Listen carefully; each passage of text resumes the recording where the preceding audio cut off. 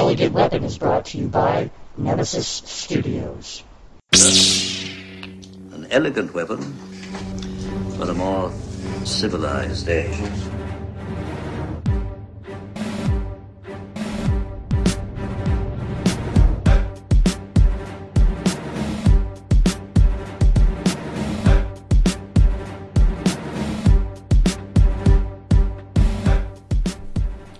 Ladies and gentlemen, welcome to An Elegant Weapon, episode 211. My name is J.M. Clark, J. the Jedi Ross. Welcome back, kids. Hope you enjoyed part one of my epic conversation with Mr. Aaron Broverman as we continue on the road to Fan Expo 2016. Oh, it's very, very close now. It's so soon, I can feel it. I'm starting to get sweaty palm excited about meeting all of these epic people and seeing all of our epic friends and just having an epic adventure as we always do. Annual Fan Expo extravaganza. It's coming. But for now, kids, let's dive right back in. Aaron is talking about being in Toronto and, having to get settled and find his way around the city. Exploring, doing what he can to set himself up, make himself feel comfortable. And this is the point where the Toronto comics start to blossom within his life. So here we go. Continue our conversation. Mr. Aaron Broverman, part 2. Booyah. Plus, and this is very important, before I left for Ryerson, I'm like, okay, so like the most important thing I have to do, I got my books, I got everything I need, but the most important thing, I got to find out where the comic shop is. Nice, right? Nice, right. So right. I'm like, yo, Neil's from Toronto. Neil is the guy that introduced me to all the comics. He's the math tutor. Right, the math tutor. That I talked about in yes, the first one. Yes. Who introduced me to all the comics. Yeah. He's from Toronto.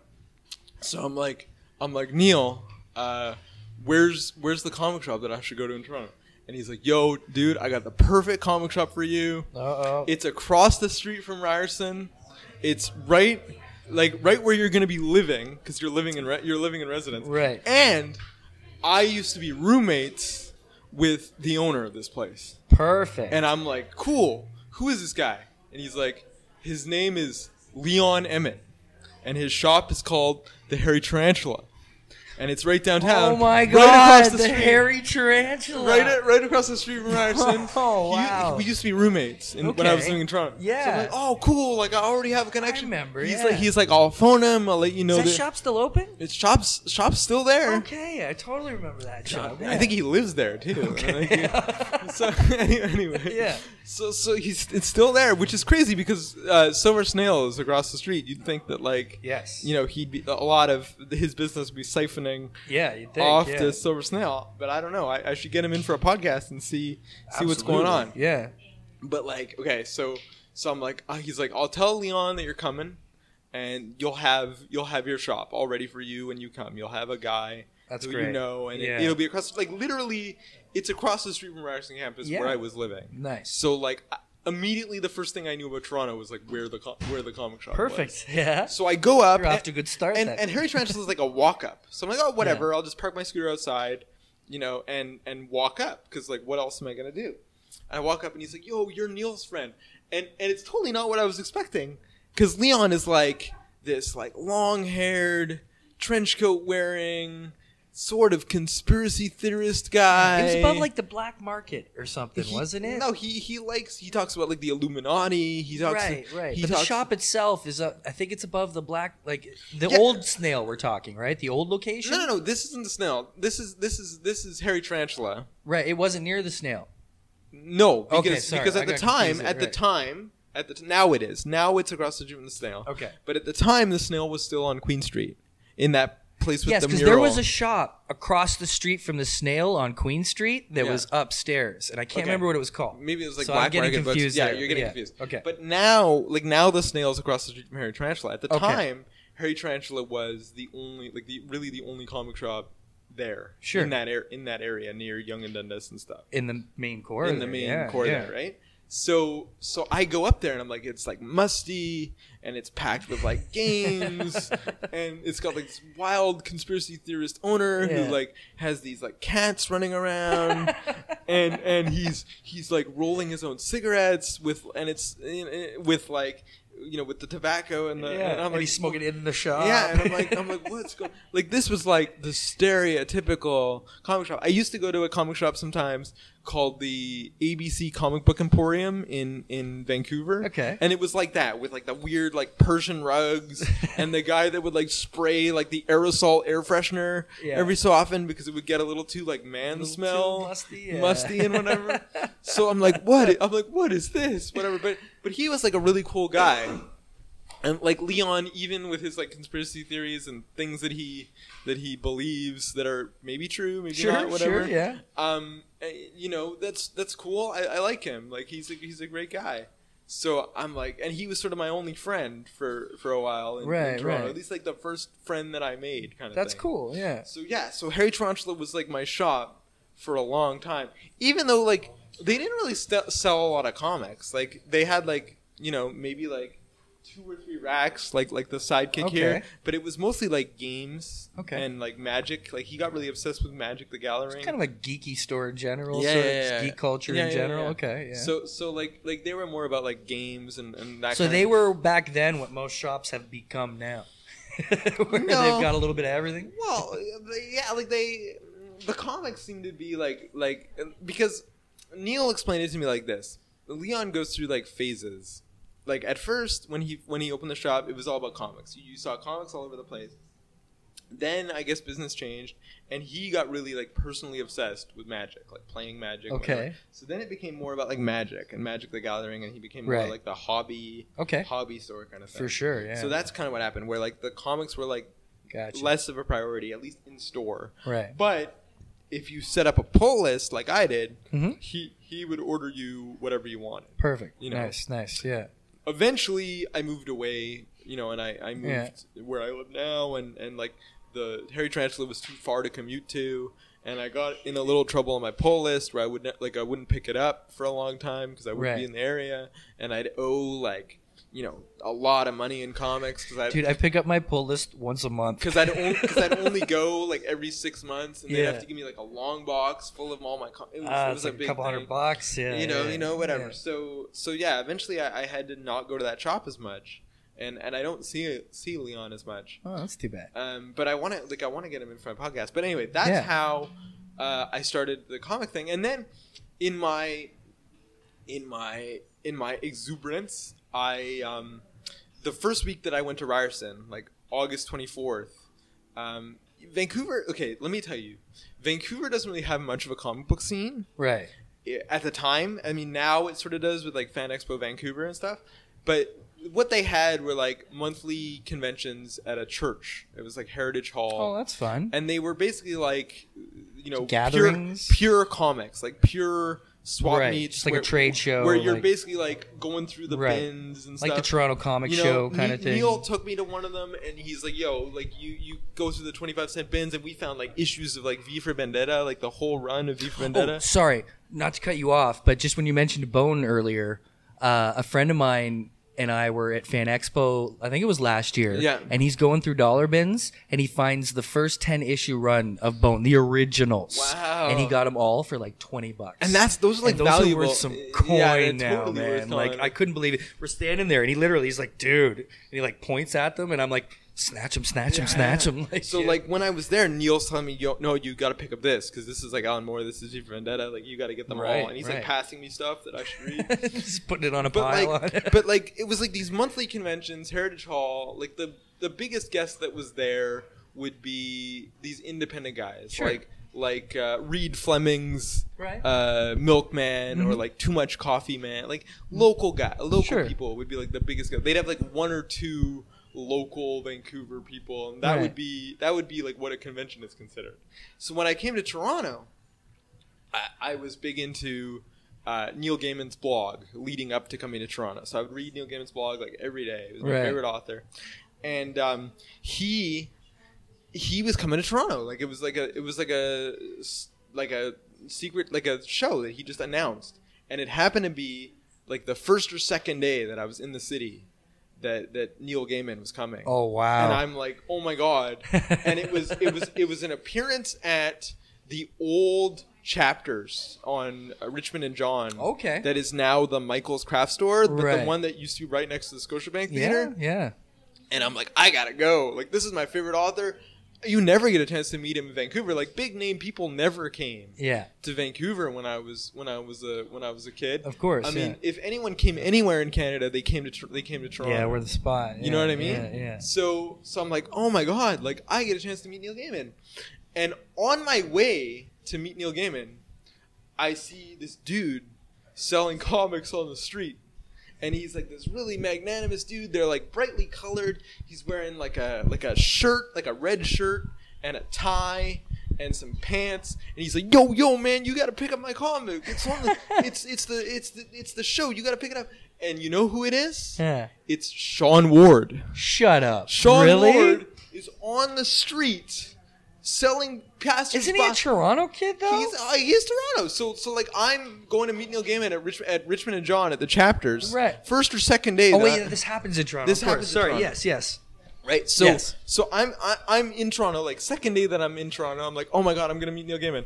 On the way to meet Neil Gaiman at Chapters of Richmond and John, I see Sean. He's Yeah. got like a little. Just so we should give some context to the listeners. Okay. Sean Ward is a local comedian here in Toronto. sort of And- comedian. well, He's like a YouTube guy. Yeah, now. yeah. Okay, so just so you know, he's known now in Toronto. So at the time, you see him slinging books on the side of the Yeah, road. like actually, I have a pretty big interview with him on Speech Bubble. So Yep. if you want to get to know more about Sean Ward, go to my podcast Speech Bubble on Of course. iTunes, whatever. Yep. You can listen to that episode. But Sean at the time, how he was paying his rent was he was selling his comics that he made. The Sean Ward's Electric Comics Freakout, starring him. That's great. Starring him, and how he would make rent every month was he'd basically get people to like buy his comics. He Right. figured out how many comics he needed to sell to make his rent. Yeah. And he would hustle like all on That's the street, awesome, whatever. man. So that's how I met Sean. His first big thing was like selling his homemade comics on the street. On sidewalks. While you're going to meet Neil Gaiman. As people were walking by, and I'm like, "Whoa, who is this guy? Like, what's his thing?" And I'm there for journalism school, Right. And I'm like, "This guy's gonna make like an amazing profile for like a school assignment or something." So I get all his info, and I'm like, "Dude, I'm gonna profile you later. We're gonna meet Nice. up, whatever."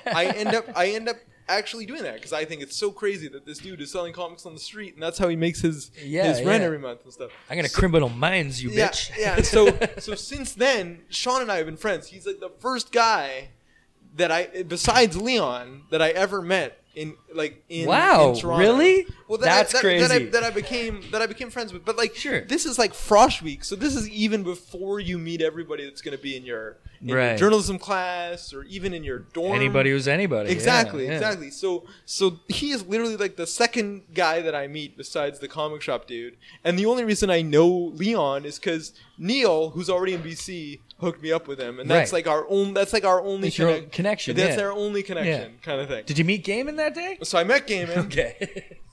and it was crazy because I had a shaved head because I had just been at a Frosh event where it was like a scavenger hunt, and if you shaved your head, so I volunteered for that. I had a crazy shaved head. I look like a total cancer patient because I come up in my scooter and I have a shaved head. Right. They put me in the front of the line. It was thrilling. Like I still have pictures from that day, the first time that I met Neil Gaiman. Do they call Frosh in the States?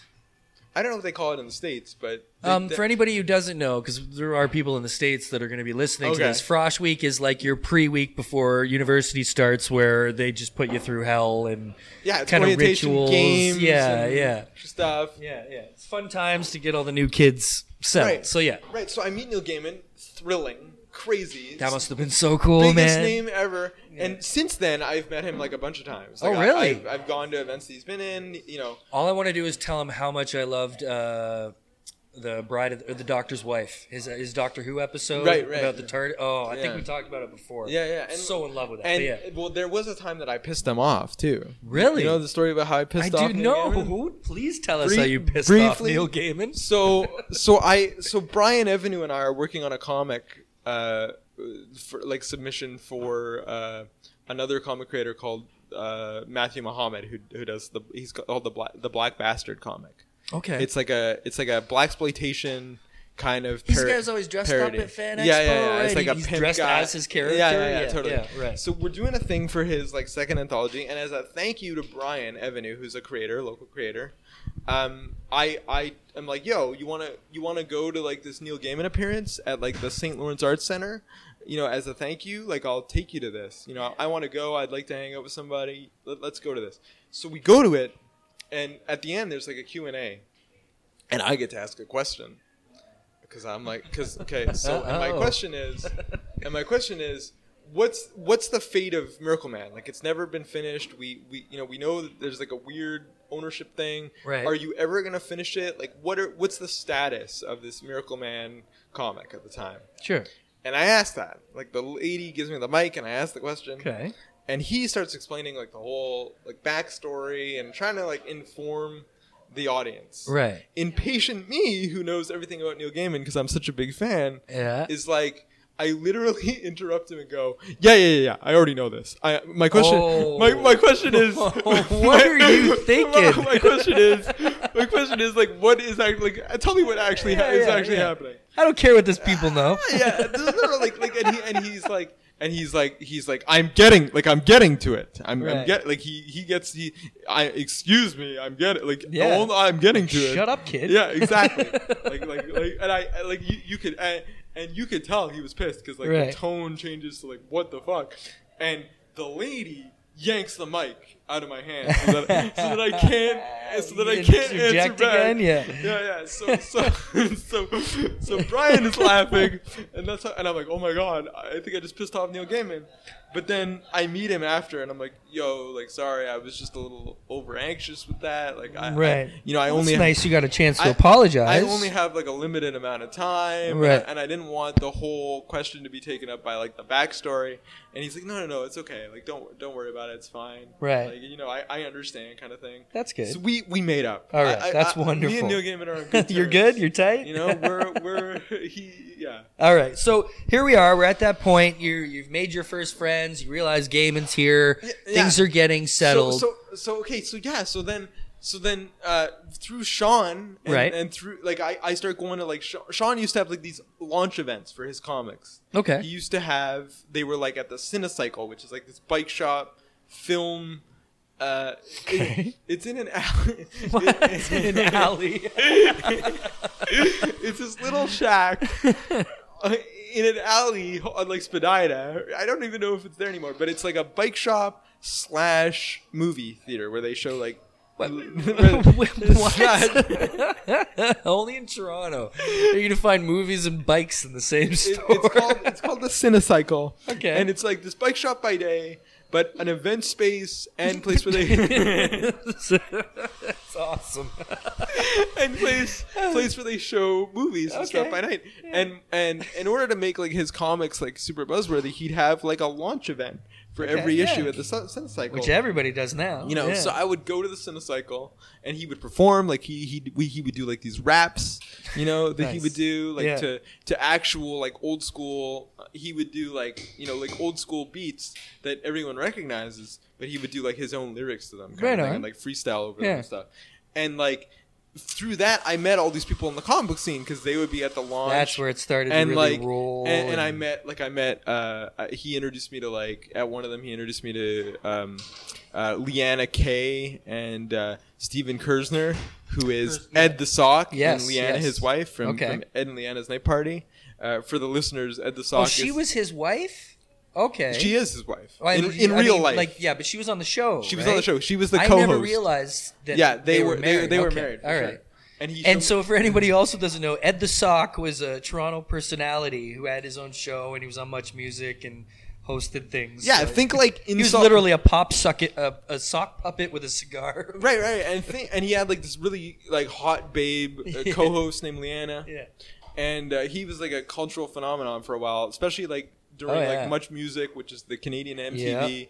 And he was like... He kind of got his whole shtick got kind of ripped off by Insult, Triumph the Insult Comic Dog. Yeah, so very similar. If you know Triumph the Insult Comic Dog, Ed the Sock came first, bitches. Yeah, but Ed the Sock much more out there, more explicit Right. Yeah. And he like Triumph copied him. Totally. Right? It Yeah. wasn't the other way around. No. For all the Americans Not who at all. think so. But that's like the Yeah, secret history. yeah. So So this is where you start meeting people. So I in meet, the community. them. I meet all these like artists, not just comic book people, but like artists, like Sure. trainers. Che Gothari, who does the Manifesto Festival, which is like Yeah. a hip hop festival Yeah. in the city. Like I meet him. Yeah. I bond with Steve Kersner Yeah. over comics. Like I realized that he's a super comic book geek. Okay, and cool. that his wedding band is like a gold wedding band with like the Superman logo. Like, Oh, that's cool, That's like man. his. He's wedding- that into it. He's that into it. Okay. So I'm like, oh my god, I'm meeting all these people. So then in November it was October of 2003 is the Paradise Comic Convention. Oh, Right? Yes. It's the first year. It's like, second month I'm in Toronto. Yep. And it's the first like big convention with people that I recognize Mhm. that are like, from books that I read. Right. So I'm like, I gotta go to this. I'm gonna be in Toronto. It's sort of in the winter, Of course. kind of thing. Yeah. And it's at like this National Exhibition Grounds. I hire a wheel train. Oh, they had it at the CNE, eh? Yeah, Right yeah, on, like, yeah. like where the Royal Winter Fair is. Yeah, like sure. At the in that In little the building there. complex. Yeah, thing. yeah. And I'm like, I gotta go. This is my first major convention. There's nothing like this in Vancouver. Right. I gotta go to this. So I go, and it's freezing. Like the air conditioner, the heating is busted. Oh, no. There's not a lot of people there, but it's a great con because there's not a lot of people, but it's a good vibe. Like there's enough people, but there's not a lot of people. And from a fan's perspective, it was great because you could sit and talk for hours with the creators. Like I hung out with Phil Jimenez and or Phil Jimenez and just like talked with him while he was drawing for other people. Sure. And we bonded over like politics and stuff like that. Nice. And he gave me his email. He was so impressed with me and stuff. Nice. So it's like you could just have conversations with people that you've been reading about this whole time. It's amazing. And like they would give you like free sketches. Like I would take like comic book backing boards and I would give him stuff to draw. Yeah. And like I remember like Pia Guerra, who was actually from Vancouver. She's one of the only like name creators. She's the artist on Why the Last Man. Oh yeah. She gave me like an ampersand, like the monkey. What? Like, she drew Are me you like, kidding? She drew me like an ampersand. That is sweet. So you're still in university? Or I'm still in while university. This is like the okay. second month of university. Okay. Like All right. October. Right. And I'm taking a weekend to go to this convention. It's the first convention I've ever been to. It's blowing my mind. I go around to like artist. That's awesome. I go around to like Artist Alley. I meet Jim Starlin. Okay. And I know Jim Starlin, from like Infinity Gauntlet, and he actually drew one of the covers for Miracle Man. So I'm like, yo, can you draw me a Miracle Man? And he's like, I haven't drawn Miracle Man since I drew that actual cover in like the 1980s. So I have no idea what it looks like. But he's like, if you can like give me the comic, I can figure just it out. need some reference. So I gave him the thing, and he drew me like a Miracle Man. I still have a Jim Starlin Miracle Man. That's sweet, man. So I go to Artist Alley. Like this is more important than meeting all the like big name people. I go to Artist Alley, and I meet people like Jason Liu, Pitiful Human Lizard. I meet Andy Belanger, who does he used to do like this comic called Dead End 56, but now he's working with Becky Cloonan on a comic. Right. Yeah. And he's like a big dude. He was on Kill Shakespeare. Yeah. So you're starting to meet kind of the Toronto staples, so the up and comers. I start meeting the up and comers. I meet like I meet Kevin at that show because Kevin is Kevin Boyd running it. Like Kevin at the time, that was Kevin's show. This is actually kind of, you got to go over to Aaron's speech bubble and you got to listen to Kevin Boyd's 3-parter conversation. He's the recently returned runner of the comics and Artist Alley at Fan Expo, but you will hear on Aaron's show the entire history of the Toronto Comic-Con Wars, as I like to call them. Yeah. So we won't get into that. No, but if we you won't want to get into hear that. about that whole history, you guys had an amazing conversation about it. It's basically about the conflict between his show, Paradise Comics, the con that we're talking about, and the larger show, Fan Expo, that everybody knows about. Yeah. So, and I was on the ground floor for that. That's why I asked him about that, because I was around for that. Yeah. So anyway, I'm meeting like Jason Liu. I'm meeting Andy Belanger. Francis Manipul is like just a dude. He's not the Francis Manipul quite yet that he is now. Yeah. I think I don't know. Maybe this was like a little bit before he was dating Agnes Grabowski. Yep. But he's just like a shy dude at the alley. Mm-hmm. I meet people like Evan Monday. I meet like Zen Rankin. I meet who else? Like everybody that I'm like friends with. Like my group. Sure. Doesn't come from university. It comes from the scene. The scene. Yeah. Right? Yeah. So suddenly every weekend I'm doing stuff with the scene because people are launching books. People are doing their thing. They're inviting me to their comic thing. I'm going to like the Coach House open house. Sure. Because Evan used to be the publicist for that and stuff. Are you doing much work other than schoolwork at the time? Are you writing for anybody? No, or you're just enjoying schoolwork. the scene. Just you're not doing any kind of reporting or anything yet. I am using my comic book connections for school because I feel like they're so amazing that I'm doing a profile on them. Like I did a profile on the Black Bastard. I did a profile on I did a profile on Leon. I went up to his apartment above the Hairy Tarantula, and we interviewed each other. Nice. I did a profile on Sean Ward, like I said I was going to. Yeah. And they're all for like school credit. Like they're all for like assignments. Okay. Yeah. Like I'm not selling them anywhere. I'm trying to. Right. But obviously I get rejected because I'm new and what the hell. So just to condense a bit, not to skip too far ahead, but you obviously graduated. Yeah, and everything. I totally graduated. I'm just curious about the hardcore work because the few of the things that you've written for Yahoo and HuffPost, and when does that come about? Okay, so I graduate. I get a degree. I get at the time in Ryerson, you could major in a certain aspect of journalism. You could do what they called streams. So you could do like feature writing, which is like magazine writing. You could do online, which is like online reporting. You could do newspaper. Or you could do broadcast, which is like television and radio type stuff. So I choose feature writing because I want to do like the in-depth magazine style journalism. You like long form in general, eh? Yeah. Because I feel like it's more cinematic, and it's more. That's where like my influence for my fictional writing comes in, because with fictional writing you can like describe the scene. It's more narrative. It's more literary, and that's where my fictional writing that I did in high school and elementary school comes in, because it sort of fused both things together. Like what I like about literary writing, the description and like the setting the scene. Scenes are a big part of like getting in magazine depth. writing. Yeah. Like you're observing. Like everyone is into like the new journalism, like Hunter S. Thompson style. Yes. So like that's why Gonzo, baby. So it was all like making yourself part of the story, and like you're the observer. It's almost bring more art to it. Yeah, and like you describe things in like super detail. And yes. Like, you know what I mean? So that's why when I graduated with a Bachelor of Journalism with a major in feature writing. Right. Okay. Not really a major, like not official, but like basically it. Right. Basically it, because in the final year I worked on the Ryerson Review of Journalism, which is like the Columbia Journalism Review for Canada kind of thing. That's cool. And that was like part of our final course. Like instead of doing a practicum at the time, like at an actual magazine, which probably would have been more helpful, I worked.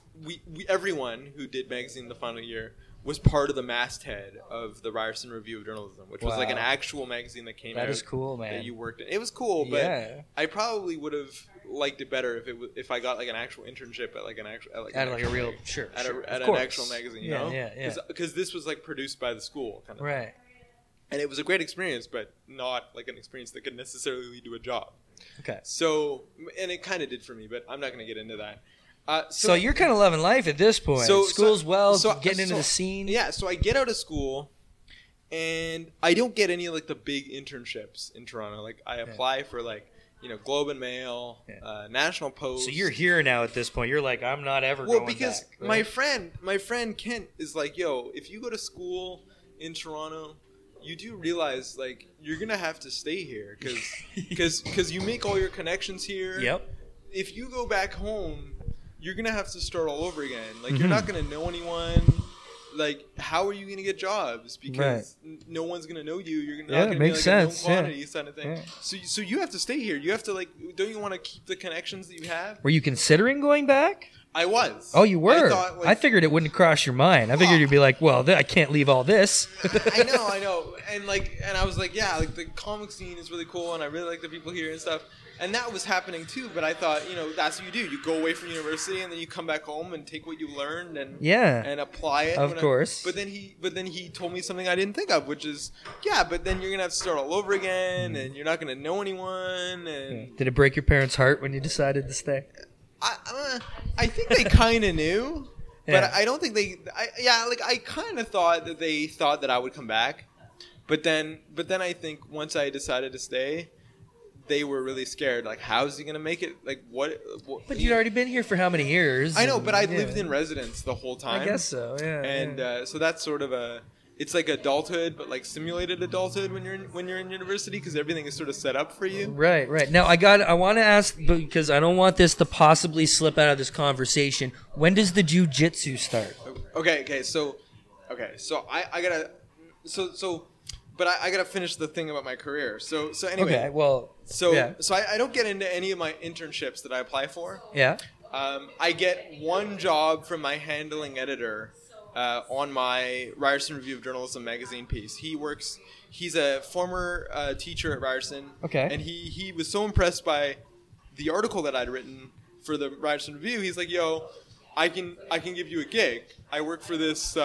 That's nice. You just start right away. Yeah. I work for this financial personal finance website called Bankrate. I'm like the Canadian editor for it. Okay. I can give you like a freelance gig. We pay like $400 an article at the time, which was amazing. Yeah, your head's probably like, yay. And I worked for Bankrate for a number of years. They were one of my clients, and the pay eventually went down, but like that's another story. Okay. So, and they eventually folded and whatever. But anyway, that's another story. So it's a start. Right? So I start with that. I mean, the first thing that we work on is he gets drafted to do what's called a magazine package for the Financial Post Business magazine. Okay. And what a package is like, in a magazine, whenever you do a series of articles on the same topic, like they're different articles but different aspects of the same topic, that's called a package. Okay. So all right. like it's the home and garden issue. Right. And in the center of the magazine, we're going to have a whole bunch of articles that are on some aspect of home and garden. So in this, it was like a small business package. So he's like, I'm editing the small business package that's part of this magazine. I want you to write one of the articles. Okay. And it's a pretty big assignment. Like National Yeah. Post Business Magazine, it comes out with the National Post every so often. I don't know if it's around anymore.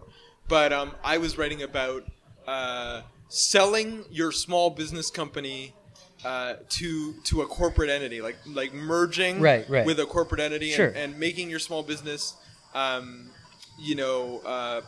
like a division of a larger company. Yeah. Getting kind of conglomerized into something. And how that works. Like it was Right. called selling up or selling out ? Kind of thing. Nice. So that's the thing. And then he's like, and then you can work for Bankrate for me. And I'm like, this is awesome. Like, and at the time, I had made a connection with Abilities Magazine, which is the Canadian disability magazine. Right on. And I'm like, yo, disability, like, I should use that because Of course. it's the only thing I have. You've got a And, unique point of view. and a lot of people don't know about like all the issues facing people with disabilities. So, I mean, I should write for like the disability magazine stuff. So I was smart enough to do that and get a gig there. I went on like the journalism job boards, like Jeff Gollin and Media Job Search Canada, and I found gigs for AskMen.com. Okay. And they paid like $50 an article, and they would assign you'd get a bunch of assignments, and like they would assign stuff, and you'd be on contract, and even though you're making like $50 an article, there were so many articles that by the end of the month you can make a lot of money, right? Right. Yeah. So I'm like, this freelancing thing is pretty good. Like I got so busy freelancing that I didn't really go to get in a regular job. There was a period of time where I did work in-house on a temporary contract for Investment Executive, which is a newspaper for financial professionals. Okay. Every year they do like an annual survey of like every sector of the financial business and how what employees think of different aspects of their business. Okay. And then you write articles based on how they rate certain aspects of their business. So I did that for half a year for like $35 an hour. It was amazing, blah, blah, blah. But then that ended and I went back to freelancing. But for a period of time when I had that job, I would like, stay there all day, and then I would come home and freelance till 3 o'clock in the morning, and then I would get up and go to work. Right. And it was at like Young and Shepherd kind of thing, and I was living near Ryerson. So that was like crazy. I wasn't getting any sleep at all, but like I'd made a ton of money and put it in the bank and stuff like that. And when I first got out of school, I wasn't doing anything. I ended up going on Ontario Disability Support. Okay. Because I'm like, at least that'll give me an income. Sure. That I'm like entitled pay rent, to right? as a person with a disability. It's Gotta not eat. much. It's what is it, like $900 a month? Like not even that much. It'll feed you. But yeah. it was a start, when you didn't have anything and you were trying to find your footing. And then I found an internship at the Jewish Tribune for like $6 an hour. Adding another niche to the whole. Right. I'm not just disabled. I'm a disabled Jew. Yeah, exactly. So I was doing that for a while, and that's kind of how I started. I was supporting myself on ODSP and like $6 at the Jewish Tribune. Right. But then eventually, like the ODSP, you have to report your income. Like, you have to like every. Well, yeah, they want to keep track, I'm sure. Every month you report your income, and for every dollar you make, they take away half. Right. So Kind of like unemployment. it's like In a it way, is yeah, like unemployment, except it's different because you're a person with disability. Right. But it keeps you in like a cycle of poverty. Like you can never really move up because in order to qualify for the program, you have to have the ceiling for assets in your bank account has to be $7,000. Okay. And you can't make over a certain amount of money, so you can never save enough to like get away from it. You know what I mean? Right.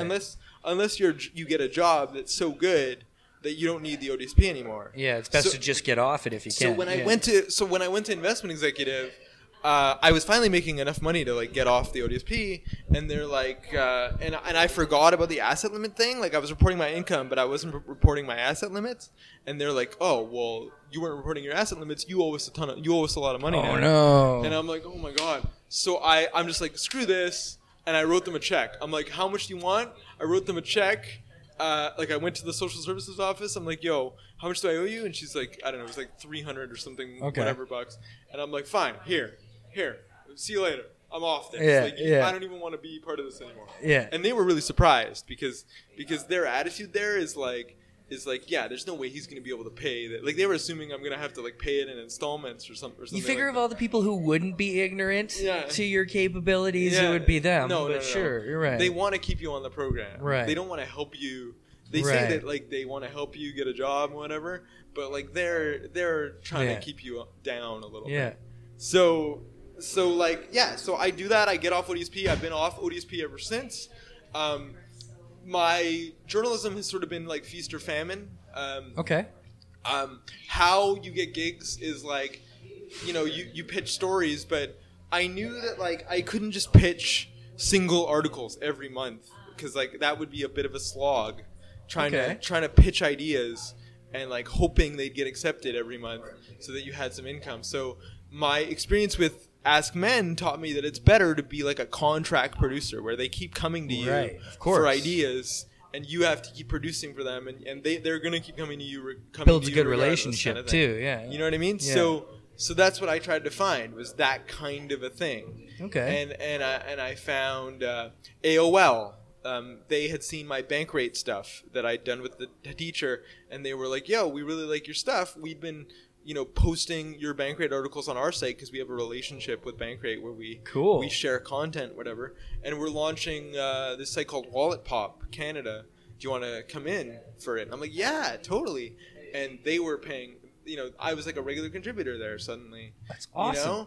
And then but it's a feast or famine thing still because eventually, websites fold or like you do something that like a client doesn't like and tiniest little thing. You don't have the client anymore kind of thing. Or like people move on or whatever. So suddenly you don't have those things anymore. You got to find other things to do, right? Right. So like for like about a year in like 2011, like I was trying to all my major stuff seemed to be falling apart at the same time. Oh, like yeah? all the things that I was Damn.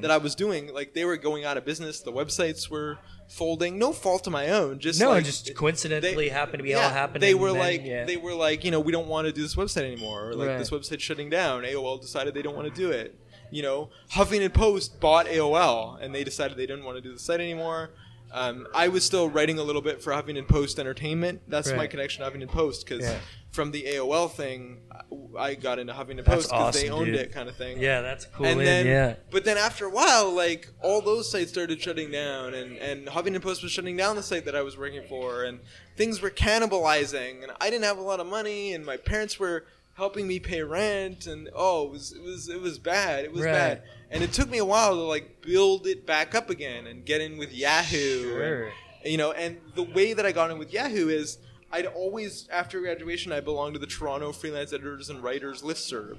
Okay. And it's a bunch of Toronto freelance editors and writers on like a Yahoo group. It's like a Yahoo group where we discuss like issues facing writers and stuff.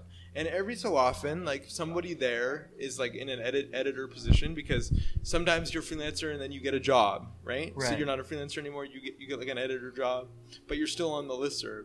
So every so often, like editors will be like, "Yo, we're looking for people to do X thing." Right. And that's what happened with Yahoo. They were like, "We're looking for writers for our news thing. Do you think you can do that?" And I messaged and I'm like, "Yeah, I can totally do that." Yeah. And I gave the person some samples, and she's like, "You know, I don't think you'd be really good for breaking news. Like, I think you'd be better for like feature writing, Yeah, because that's what you've been doing." Expose or portfolio. Luckily or for whatever. you, you know, I'll pass your name on to like the feature writing people, and like they can hire you on as people, as a person that's writing for them. Right. So that's why now I work for Yahoo. And So you are a contracted Yahoo worker. You're not just freelance. I am freelance, but I have and I have to pitch my ideas to Yahoo, but now I have the contacts where they keep coming to me. Like what happens is when you're kind of like a known contract player, like somebody that like is considered a contributor to a website. Right, you have a reputation. Yeah, you still have to pitch your ideas, and they don't necessarily have to take them. Right. But they will keep coming back to you as opposed to Well, they know you, they trust as you. opposed to some other guy, right? Right, of course. So what happened with Yahoo is like, okay, you're a contributor with Yahoo now. Pitch us some ideas. We'll sign the ones we like. But we'll also, if we come up with some ideas, we'll give them to you That's awesome. to work on. Okay, So- nice. So you don't have to do all the heavy lifting yourself. And at the same time, you don't have to be exclusive to them. You can do whatever other I can do freelance whatever work you want other to do. freelance work I want to do. Nice. Every so often they'll give me an article. I'll pitch articles, but like in order to keep your income going, you got to keep giving them Right. ideas and keep pitching and keep. Did you ever have your own thing, like your own blog or anything? Never did? The thing about my own blog is I'm not going to get paid to do my own blog initially, and I'm doing enough writing during the day for my paid clients Right. that the last thing I want to do in my off time is more Is writing. write more. Yeah. My girlfriend says, when we have kids, you should start a blog because there's not a lot of resources for parents with disabilities.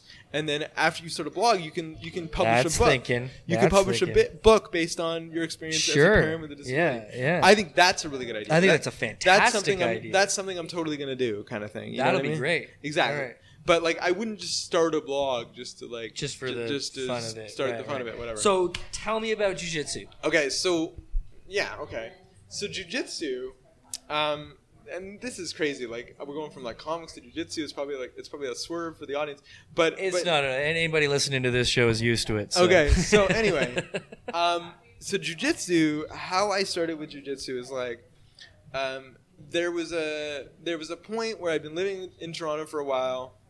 I was a little lonely. I didn't have a girlfriend. I was sort of, all my comic book people, like, they're cool and everything, but the Toronto comic scene gets into this mode where, like, unless there's a con coming around and you see people at, like, the convention, nobody really makes an effort Yes. to See, this is to what we were see each talking other. about before. In Motor City and like places like Michigan Yeah. and Philly, these people spend their weekends together having barbecues and stuff, which you're seeing more of here. Yeah, you see more. And you know of. things like Shay's gonna do Pints and Pages again. Right. So things are cool like that. But absolutely, go on. Sorry. Yeah. Yeah. And like I'd known like Ramon Perez when he was a Sure. Artist Alley table guy. Yeah. Struggling kind of thing. Yeah. He was doing butternut squash. Nice. With his buddy that was like a autobiographical comic strip and stuff. Cool. But like nobody sort of like gets together. Nobody like I'm not getting phone calls from them. Yo, Aaron, we're buddies. You want to hang out or anything like that? Right. People are kind of like they're waiting for the next convention to like conveniently see each other because Yeah. everybody's gonna be in the same place, right? Right. And I mean, I get it. Like artists are busy. They have deadlines. They're doing their thing. Sure. I'm at this point sort of one of those like hangers on. Like I'm sort of a comic groupie. Like I know them, but Well, that's kind of our role. yeah. Our role is to unite these people. The Right. fact that they don't do that, they're too busy, like you just said, and everything. That's our job Yeah. as whatever we are. Right. So I don't really have much of a social life unless there's like a comic convention coming up. Nobody like I'm really surprised that like no one's really taken the time to like, some people have social circles where like you become like a road dog, you have your group of people and you spend a lot of time together like all Right. the time. Yeah. I never had that. Like I never had that. Okay. People would kind of be my friends. So you're in general kind of a loner Yeah. more People your whole life. People Okay. would kind of be like, they would be my friend for convenient. Oh, Aaron, nice, cool, nice to see you, whatever. I'd go to like movies every so often with people and stuff, but like after a while, like people would sort of forget about you and Sure. and like Yeah. you know what I mean. So Yeah. I was feeling like lonely. I came back home for Christmas that year. This was I think like Christmas of 2011, and my family was noticing that I was getting a little overweight. There was a lot of like sitting at the desk writing, sitting on the scooter, not really moving Eating like around, crap and shit. eating like dorm comfort food. yeah, crap like that. Yeah. I was a little depressed, and my father, like, he's not very subtle. He It's like you get fat. no. Like it was weird. It was crazy. Like it was like very overt what he did. He gave me I woke up in the morning. I was staying at his house. I woke up in the morning.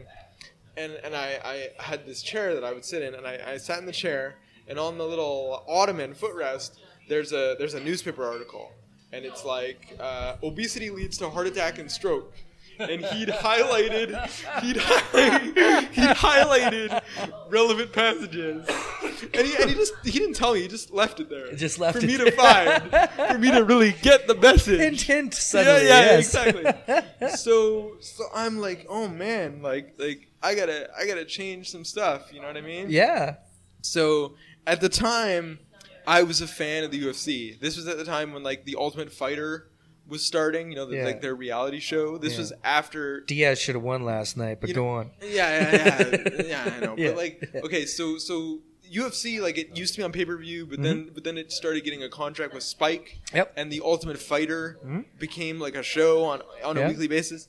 And like before that, like I'd heard of the UFC but never got to watch it because like I didn't have pay-per-view. But now that it was on cable, you got into it. Like I got Right. to know about the fighters and stuff like that. Yeah. And I watched the countdown shows and stuff. And I was a huge fan of the UFC. And after that, because I was a huge fan of the UFC, and like Joe Rogan was like the color commentator, the color absolutely. commentator for the UFC. Oh yeah. And I really liked his color commentary. And I was getting into podcasts. Yeah. And I was like, I found the Joe Rogan podcast. I'm There like, you oh my go. God, Joe Rogan podcast. Yeah. And I fell in love with the Joe Rogan podcast. All 80 hours a week of it at the time.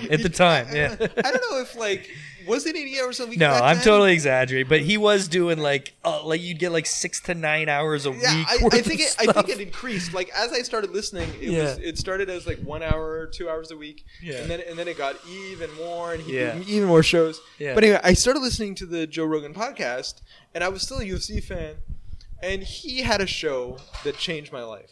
Okay, he and Eddie Bravo, who's like his friend who does jiu-jitsu. Yeah. And he also Master did- Judo he- practitioner. he- Sorry, Master Jiu-Jitsu practitioner. Yeah, the 10th planet, Yep. the 10th planet jiu-jitsu guy. Yeah. They were talking about jiu-jitsu and like the virtues of jiu-jitsu and how anyone can do jiu-jitsu. It's like a ground sport. It's low Yeah. impact. And the thing about jiu-jitsu is like you don't have to stand and strike. you can be on your knees and you Mm-hmm. can do the things. And it clicked for me. I'm like, I'm a dude who doesn't like going to the gym. Yeah. I'd been doing physiotherapy since I was 3 to the time I was 18, Right. just before I left for BC, and it's very like monotonous, and they don't really have a solution for you to continue your physical activity. What their solution is we're going to take you to the gym, and we expect you to go to the gym now, Right. on a your own, on a regular basis, right? yeah, You know, yeah. but I hated like the repetition of the gym, and like you're doing the same thing all the time. Like it's not really. You're not getting anywhere. Even though you're getting stronger, your Right. muscles get bigger. There's no goal. Yeah. There's no accomplishment. Yeah. There's no sense of accomplishment. and right? I was like a lazy or dude. reward. Yeah. Yeah, I'm like a lazy dude. Right. So and like there's nothing about the gym that like motivates me to want to work out. Right. So I'm listening to Joe Rogan, and I'm like, how come I didn't realize this before?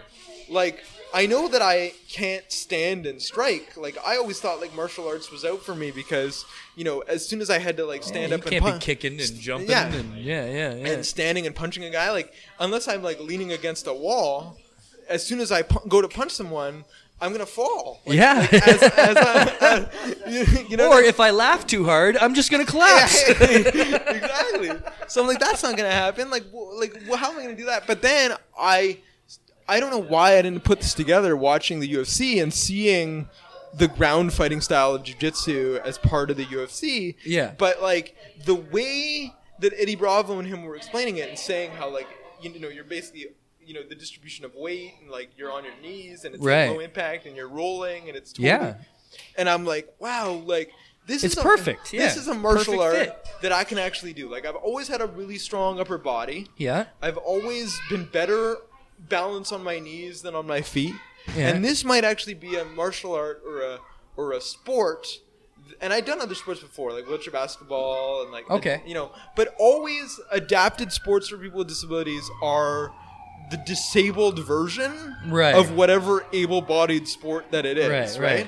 But I thought since jiu-jitsu is already on the ground and like rolling and whatever, and since you can adapt your game to however it is, like there's not a Right. set of moves that you have to learn in order to master jiu-jitsu. It's the only kind of adjustment from regular that you kind of have to start on the ground.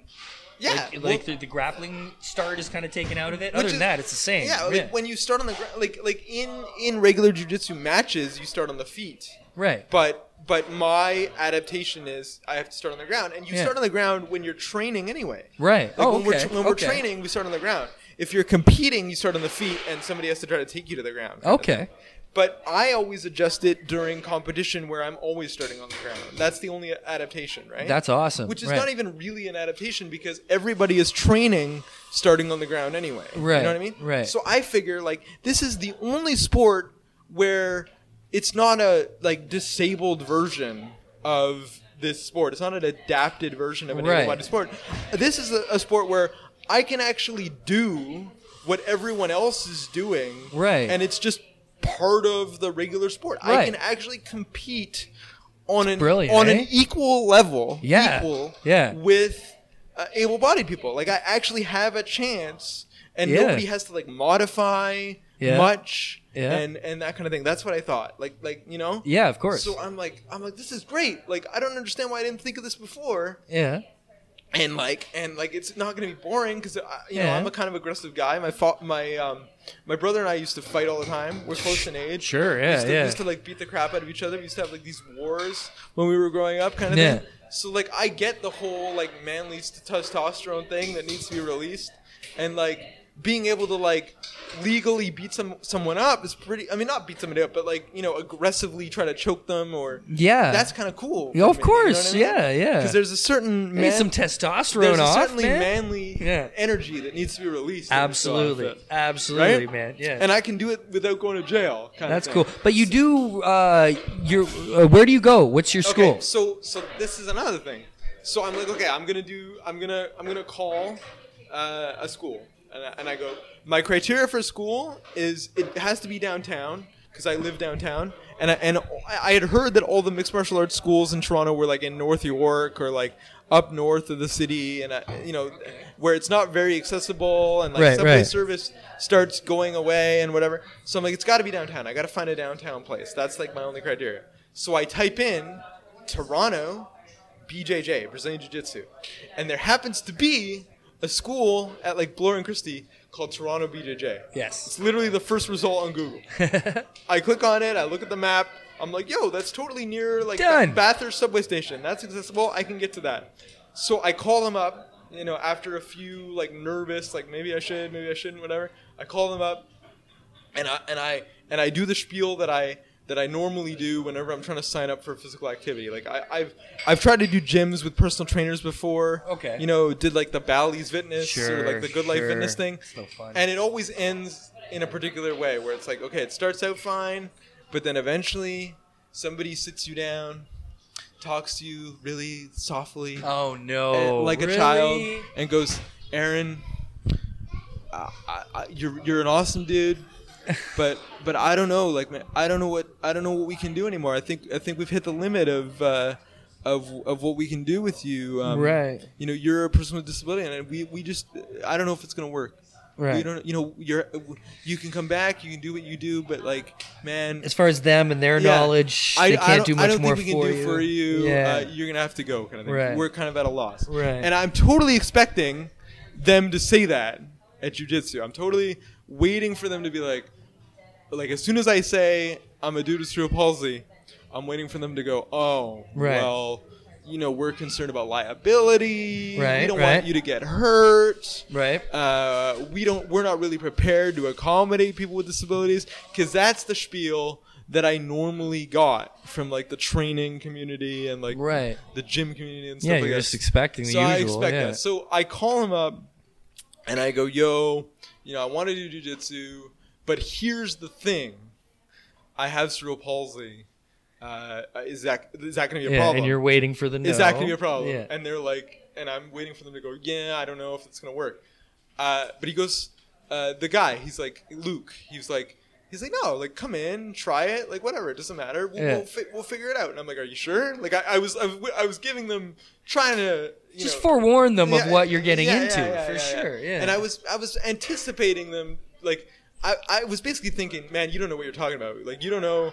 You're biting off more than you can chew here. Like, eventually I'm going to go there and you're going to be like, you're going to reject me somehow. You know what I mean? So I was like, are you sure? Like, I'm like, you probably don't know what I'm talking. You can't see me. This is the phone. You probably have no idea what I'm saying. You just kind of want my business kind of thing. Yeah. So I go there and he gives me a tour of the place, and everybody comes up to me and goes like, hey, how's it going? Like, they take time out to like introduce themselves. Sure.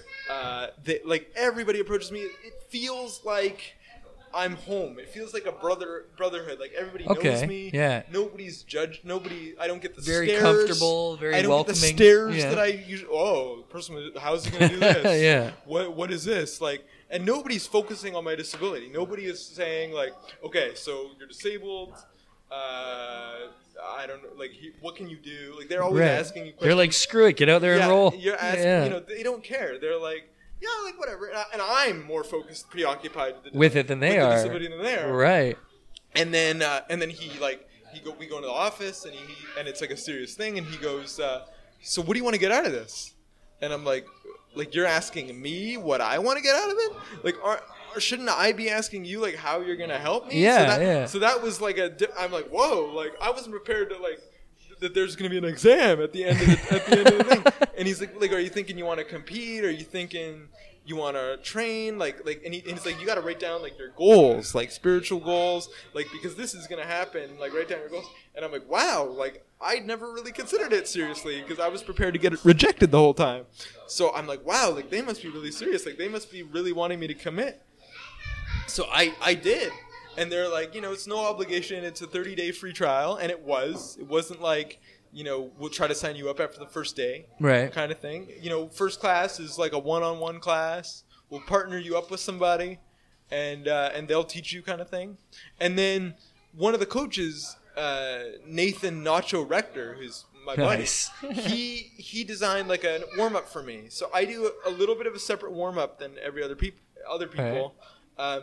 Instead of because there's a lot of rolling and flipping and somersaults. Because haven't I seen you with other disabled practitioners? So that's like tournaments or something else? That's a okay. that's a, But you're that's the a- only one at your place. For now. Well, at this time, I am Okay. the only one At that time, at the only okay. one at my place, and it's run by this.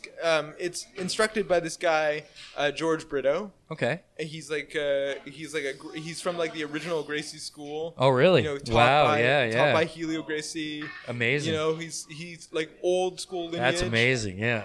You know, we're a Saulo Ribeiro school. Saulo Ribeiro is Wow. one of the most decorated people Yeah. in the sport. So he says to me right away, he goes, Aaron, just because you're a disability, I'm not treating you any different.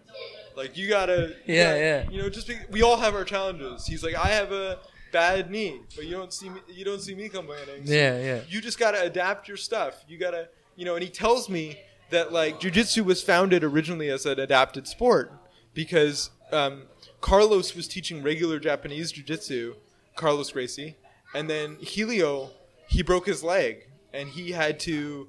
There was a time when he had to substitute teach for Carlos because Carlos hadn't shown up for class, and so he's like, well, "What do I do? I just coming off an injury," and he's like, so he invented a lot of the techniques for Brazilian Jiu-Jitsu because he needed a way for him as like a weaker guy who was just coming off of a broken leg, Right. to be able to overtake, To adapt, overtake like these bigger opponents, and what came out of that was Brazilian Jiu-Jitsu, That's and then awesome. and then Carlos Gracie was like, "Yo, this is cool. We should do this kind of Developing thing." it, You know yeah, what I yeah. mean? And so when George told me that, and he told me like, you know, Jiu-Jitsu, like, it's not like you have to master a certain number of techniques. It's not a video game. You know, you can Right. adapt and find your own game. Evolve and Yeah. So you don't have to know everything, but just do what you can do and find your own way of doing things and adapting things. And Right. you know, you tell us like what your strengths and weaknesses are, and what you can do. So they're always challenging me to come up with things for myself. That's And amazing. figure it out myself. And Yeah. and Nacho had devised like a warm up for me. You know, first like year that I was there, he would like one-on-one teach me. Like, he was my only partner That's cool. that I would work with. Right. They must have been impressed with You your know? progress and stuff. Well, eh? Like, yeah, or at like- least they knew you had the drive to. Yeah, well, and at that point I was going like twice a week. I was single. I was going twice a week. It was like my life. Right. And you know, I made it to green belt, which is not an official belt, but it's a belt within our academy that lets the instructors know Just, that, yeah. that you can be in the more advanced classes. But Right. when you're competing, you're still a white belt. It's Right. It's just a signal, like, you're not quite a blue belt yet, which is the next belt. Okay. But you're getting there. It's Okay. Like, it's like a signal of your progress. Right. So I made green belt after like the first year. I made green belt in Taekwondo. Cool. So First year, nice. yeah, and then like blue belt soon after, like after the first 2 years. So I was like on track, like I was you were doing the moving. stuff. You know what I mean? Yeah. Now with my relationship and everything, and I have an injury right now. Right. It's slowing down a little bit, but I want to get back into it. Yeah. It's really important for my health. You know, Of course. physiotherapy, because cerebral palsy is something. It's like if you don't do anything, you sort of lose your capabilities. Okay, You know, right. your Look, muscles. any muscles. Your muscles start tightening up again.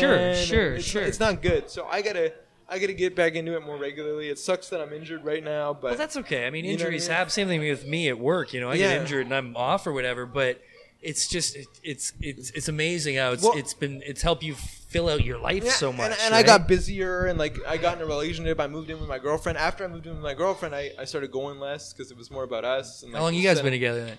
of- About 2.5 years, almost 3 Nice. years. Very nice. Yeah, Very so cool. almost 3 years, like 3 years in October. Is that the girl I saw with you in the garden on Facebook? Yeah, Like, yeah. Okay, Yeah, very nice. probably. Very She's nice. a- Lovely she's a girl. little person, so it's Yeah, cool. very lovely. So that's jiu-jitsu, and then how another with cerebral palsy went to my gym is he listened to the Joe Rogan podcast too, and thought Nice. the same thing as me, independent of me. I didn't know Yeah. him at all, and he phoned up Toronto BJJ and was expecting the same song and dance that I was expecting, that they were gonna like totally Right. reject him, because it never happened. Like, usually when you're working out at a gym and you're a person with a disability, you're the only person with a disability that they've ever seen doing that kind of thing. right. So he was expecting him to be like the only one there, but they're like, he's like, yeah, so I have cerebral palsy. Is that going to be a problem? And they're like, oh, we have another guy like that. And he's like, The guy must have been and he's so like, what? happy. What? Yeah. Like that never happens. Yeah. So that's what happened. Oh, That's good for Steven, him, eh? my friend Steven. And yeah, That's awesome. And you, in turn, get to be an inspiration and an influence for someone else Right, in your situation. Right, That's exactly. amazing, man. So that's how the jiu-jitsu thing happened. Yeah. How the podcast happened. Yes. My podcast. Yes. And this will probably be the last thing. Yes, we we'll talk be about. rounding it out. It's starting to get a little busy in here on a beautiful Sunday afternoon of the Sidekick. But yes. So anyway, so the podcast. Okay, I'm at a jiu-jitsu tournament. I'm at the GTA Really? Classic. Okay. At the Brampton Soccer Center in Brampton.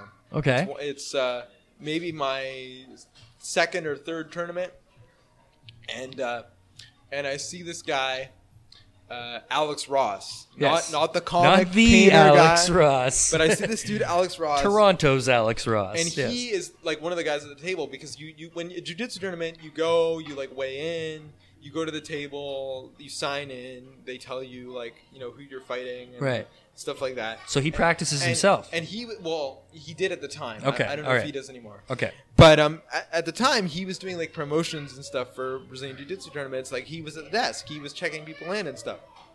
And he's like, "Hey, like, are you Aaron Broberman?" And I'm like, "Yeah." And he's like, "I know you." And I'm like, I don't see think, how, I don't think but- so. Yeah. I don't know where. And he's like, "Yeah, we went to the same school. We went to Ryerson together." And I'm like, "Really? Wow. What pro? Like?" He's like, "Yeah, like I met you. I have a video of you, on my desktop on my computer." And I'm like, "What is this?" Yeah. So he's like, "I'll show it to you. Like, don't get freaked out. I'll show it to you. But like, I know who you are, even though you don't know who I am." At Sure. all. Okay. And he says, so he shows me this video. He sends it to me later, and it's a video of him. And this is like an incidental meeting that I had totally forgotten about. He had an assignment for RTA that was similar to the Streeter assignment that I had when I was in first year reporting class, where you just interview random people. Okay. And his idea was, I want to interview people and challenge them about why they press the automatic door button going out of the Ryerson, the Rogers Center where we study journalism. Right. Why do they press the automatic door button when they don't have a disability? Right. Like he was going to call them out. He was Sure. calling them out on it and trying to get it on film, trying to get their reaction Yeah. on film. And I'd run into him. Like I just happened to be coming through the door, like because he was standing by the door Oh my God. when I was going to school. And he asks me, he's like, what do you think of like people using the automatic door button and pressing the automatic door button who don't actually have disabilities? Like, does that bother you? And I'm like, no, like they're doing the work for me. If I don't have to press the button, it makes it easier for me. Like, Right. Whatever. Who Right, cares? yeah. Like, we all have to get to where we're going. And he liked that answer, and he remembered that, and I was on film on his desktop. That's amazing. For all those years, Small city. doing that thing, right? Yeah. And so he's like, yo, I'm trying to start this podcast network. I think you'd be really good at it. If you have any ideas for a show, let me know. Hit Right. me up, and we'll try to get the show happening. I'm like, I've always wanted to do a podcast, Right. but the thing that stopped, because I'm a big podcast fan. I listen Right. to Mark Maron. Yeah. WTF You're with big Mark on Maron. You're a big Maron guy. Yeah, Yeah. I love him too, but you're a big Maron I guy. listen to Yeah. I listen to Joe Rogan. I used to. I don't so much anymore because it just got too long. Me neither. There's just too much of it. A lot of like This American Life and like Okay. NPR and stuff like yeah. that. Yeah. So I was like a big podcast fan, and I always wanted to do a podcast. But the problem with the podcast is like, I can't buy the equipment. I don't have any like technical knowledge. I'm a really good interviewer because of my journalism. Right. But like, I don't know how to like run the boards. I never took radio and television arts technology kind of thing. Sure. Yeah. I'm just You the just didn't know what you journalist. were in for. I'm just Right, the journalist, right?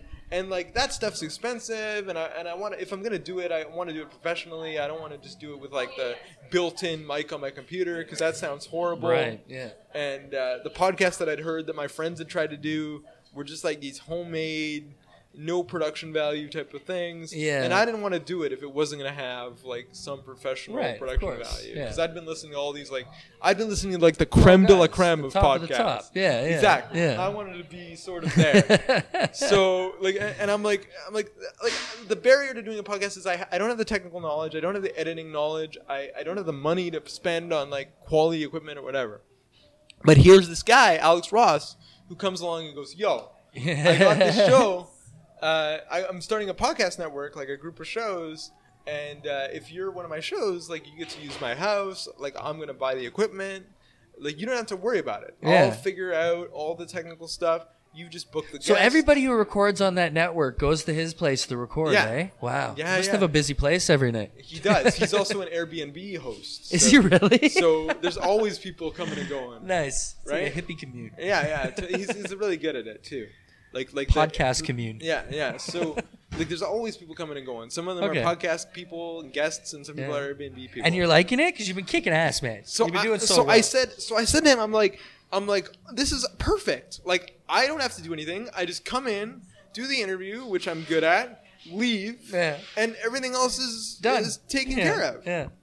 So I'm like, what can I do for a show? I've always wanted to do something on comics. Like I've always tried to be like a comics journalist. Yeah. But I never was able to break into like comic book resources. A lot of money immediately. Into Yeah. that. Yeah. Like I wrote a few articles on comics and interviewed a few comic people, but like it's really a struggle to be like a full-time comics journalist. Right. So I'm like, how do I exercise like my comics knowledge and like, stay connected to that world, but like not have to work so hard to try to like find work and stuff. And I'm like, I know all these people that are getting big now that I met from all my years of going to like Fan Expo and Right, because that Paradise exactly. Comic Convention in 2003, I started going to conventions like every year. Yeah, and yeah. like those That's guys, when you're hooked. You're those like, guys, yeah. those guys were my buddies. Yeah, yeah. I knew Ramon Wen and that kind of thing. So I had so many contacts, and I'm like, you know what I like? I like the Mark Maron podcast because he goes deep. He gets to like the heart of these like Yeah. really big epic interviews, and you hear things from these people that like you don't get to hear in like these short sort of It's not soundbitey- wish-wash. Like his curiosity makes it genuine. Yeah, it's not, and it's not like these soundbitey interviews and questions Not at all, that you've yeah. heard answers to like the whole time. So I'm like, what if I could do that for the comics community? Yeah. And it's not like I don't know people that are like famous in Toronto. You know Right. what I mean? And I can keep it in Toronto. Like I can keep Sure. it niche. 'cause Yeah. it's a Toronto. You've already had a hell of a lineup so far. Yeah. Some of the folks you've had on yeah. there, So man. I'm like, this is perfect. So I sent my idea to Alex. I have a list about like 50 people that I eventually want to get on. Yeah. And he's like, perfect. Let's do it. Let's start recording. And that's how it happened. We've had some stumbling blocks along the way, but It's a learning curve, I think man. it's pretty good. 5 years later, I'm still learning. Like you know? we lost like some of our episodes. Yeah. Once, like during the transfer, Yeah. for like Dropbox, we lost a few. It'll happen. It'll happen. And so we have to like re-interview some people, but like now we're really kicking ass. Like he's got other shows. It's Yeah. a whole network. It's Yeah. like a professional looking. We website. might, in fact, have some cool things to announce shortly that we'll do once they're hammered out. But Yeah. he's got some fun stuff, dude. I love your show. I love what you're doing, and Yeah. you're incredibly good at it. You're generally inspiring. It's an inspiring story, Yeah, man. it's basically just like me interviewing people that are part of the Toronto comic book scene. Yeah. For like an hour. Yeah. Every episode. Yeah, it's perfect. Yeah. Yeah. And you're very, very good at it, sir. So Thank everybody you. needs to go check out Speech Bubble on the Never Sleeps Network. Yeah, neversleepsnetwork.com or on iTunes. Please subscribe. Yeah, absolutely. Review it on iTunes. Yeah. We need more people listening to this. Hell yeah. And I feel like your network is like the perfect avenue. Hey, So- this is where we get rolling, man. It's all about making pod for us. And stay tuned because there's a lot coming. We have Fan Expo less than 2 weeks away. Yeah, I'll be covering Fan Expo for Yeah. Yahoo. Oh, really? You're covering it for Yahoo? Yeah, I'm covering it for Yahoo. Nice. And you're gonna make some speech bubble chats, though, yeah? Ah, Yeah, you are. Of course you are. What do you mean? Here's the thing about speech bubble chats. I will make speech bubble chats, but I have to restrict it to Artist Alley because if you're caught Yes. Oh, doing yeah. unauthorized interviews with celebrities, Yeah. they can revoke your media. Oh, yeah, your absolutely. Media credentials. Yeah. Which I don't want that. to No, happen. of course not, So yeah. I'll try to make some stuff for Artist Alley, but Right, I'm not going right. to be talking to That's like, always where I go anyways. Yeah, I yeah, just yeah. stay in the trenches and do my thing. It's the other shows that I get to meet celebrities at, right? Exactly. So- But for Yahoo, there will be some celebrities that I'll That's be able to exciting, interview. Not Aaron. at the show, but like prior to the show. Yeah. Can I, maybe I'll say who they are. If you're hopefully. allowed, I don't know. I don't know, but like the thing that we're trying to set up, it's not set up yet. Right. Is they want to do a thing, Batman versus Batman.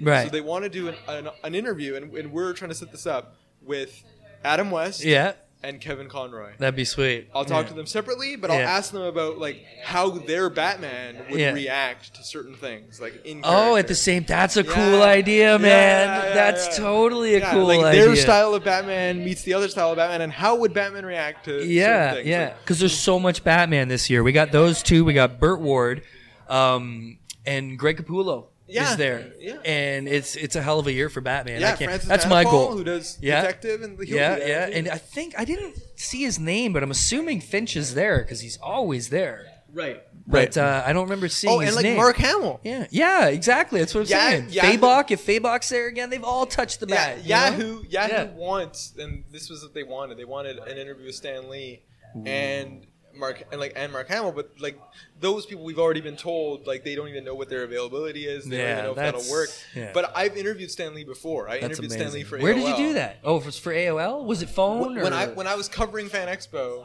Over the phone. Okay. We ended up getting an interview with Stan Lee. It was the first time that he came to Toronto for Fan Expo. Wow. And at the time, I was such a fanboy, and I was so that was like the dream come true that I never expected.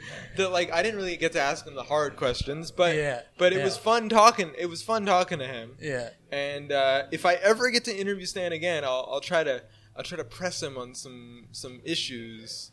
But I mean, you're gonna get deep with the man. I'll try to, but he is 90. So I don't know. I don't know how deep is left. I don't know how deep it goes at this point.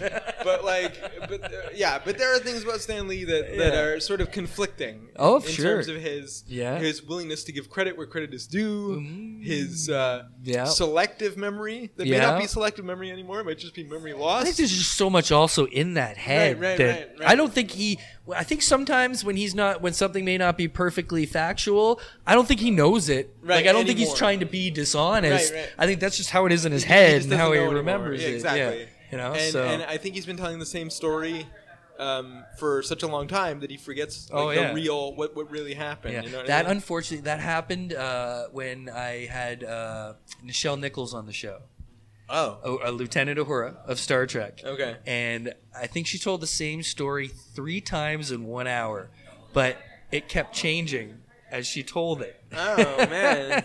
Because at first it was about Zoe Saldana when she took over the thing. Yeah. The first time she told it, it was that she went to her and told her it was all going to be all cool. And then the second time, it was Zoe being nervous and coming to her house. So it was like, but I mean, these people have been so experienced. You have to forgive them. Yeah. Because this is their daily life. Like it is Stan Lee. I still respect Stan Lee, and he still has made a huge impact on comics. Oh yeah. It's just that you sort of wish there's a little more honesty there. There's a little more credit where credit is due. Oh yeah, there's a little for more sure. Yeah. Acknowledgement that maybe and a lot of it's the fans' maybe he fault didn't do as for much work as he claims. But it's that also he didn't put himself on that pedestal, right? We kind of made him that That's way. True, so true. there's a lot that goes on. That's true. But again, Speech Bubble, just how it sounds. NeverSleepNetwork.com. iTunes and a whole bunch of places, and I'm sure we're going to be having lots more fun together at Fan Expo and chatting and all this good stuff. We've got interviews with Marco Rudy and Marcus Toe and like a lot of people that you'll know. Yeah. And I haven't had a chance to listen yet, but I really want to listen to your Bishop episode. You just had David Bishop on a little bit ago, and I'm a huge fan of Dave Bishop. Yeah. And, hopefully, I'm not stepping on your toes or anything. I get this. Keep it to Toronto. I actually get this a lot from because there's a certain little circuit that has formed that when an artist has a Kickstarter on, they'll hit me, they'll hit Comic Pros and Cons, they will hit the Ninja Starship Pod and like 2 others. Yeah. So we've actually had to keep in touch, like Ricky yesterday when I was setting up talking to Ricky Lima. I had to ask him and be like, look, are you planning on being on any pods next week, like that are coming out? Yeah. And he was like, he said no and everything. He was like, we just have to make sure, because often we've had 2 shows put out the same guest on one day. Oh, no. Yeah, and it's nice to space it out a little. But I'm proud of the fact that I'm part of a circuit.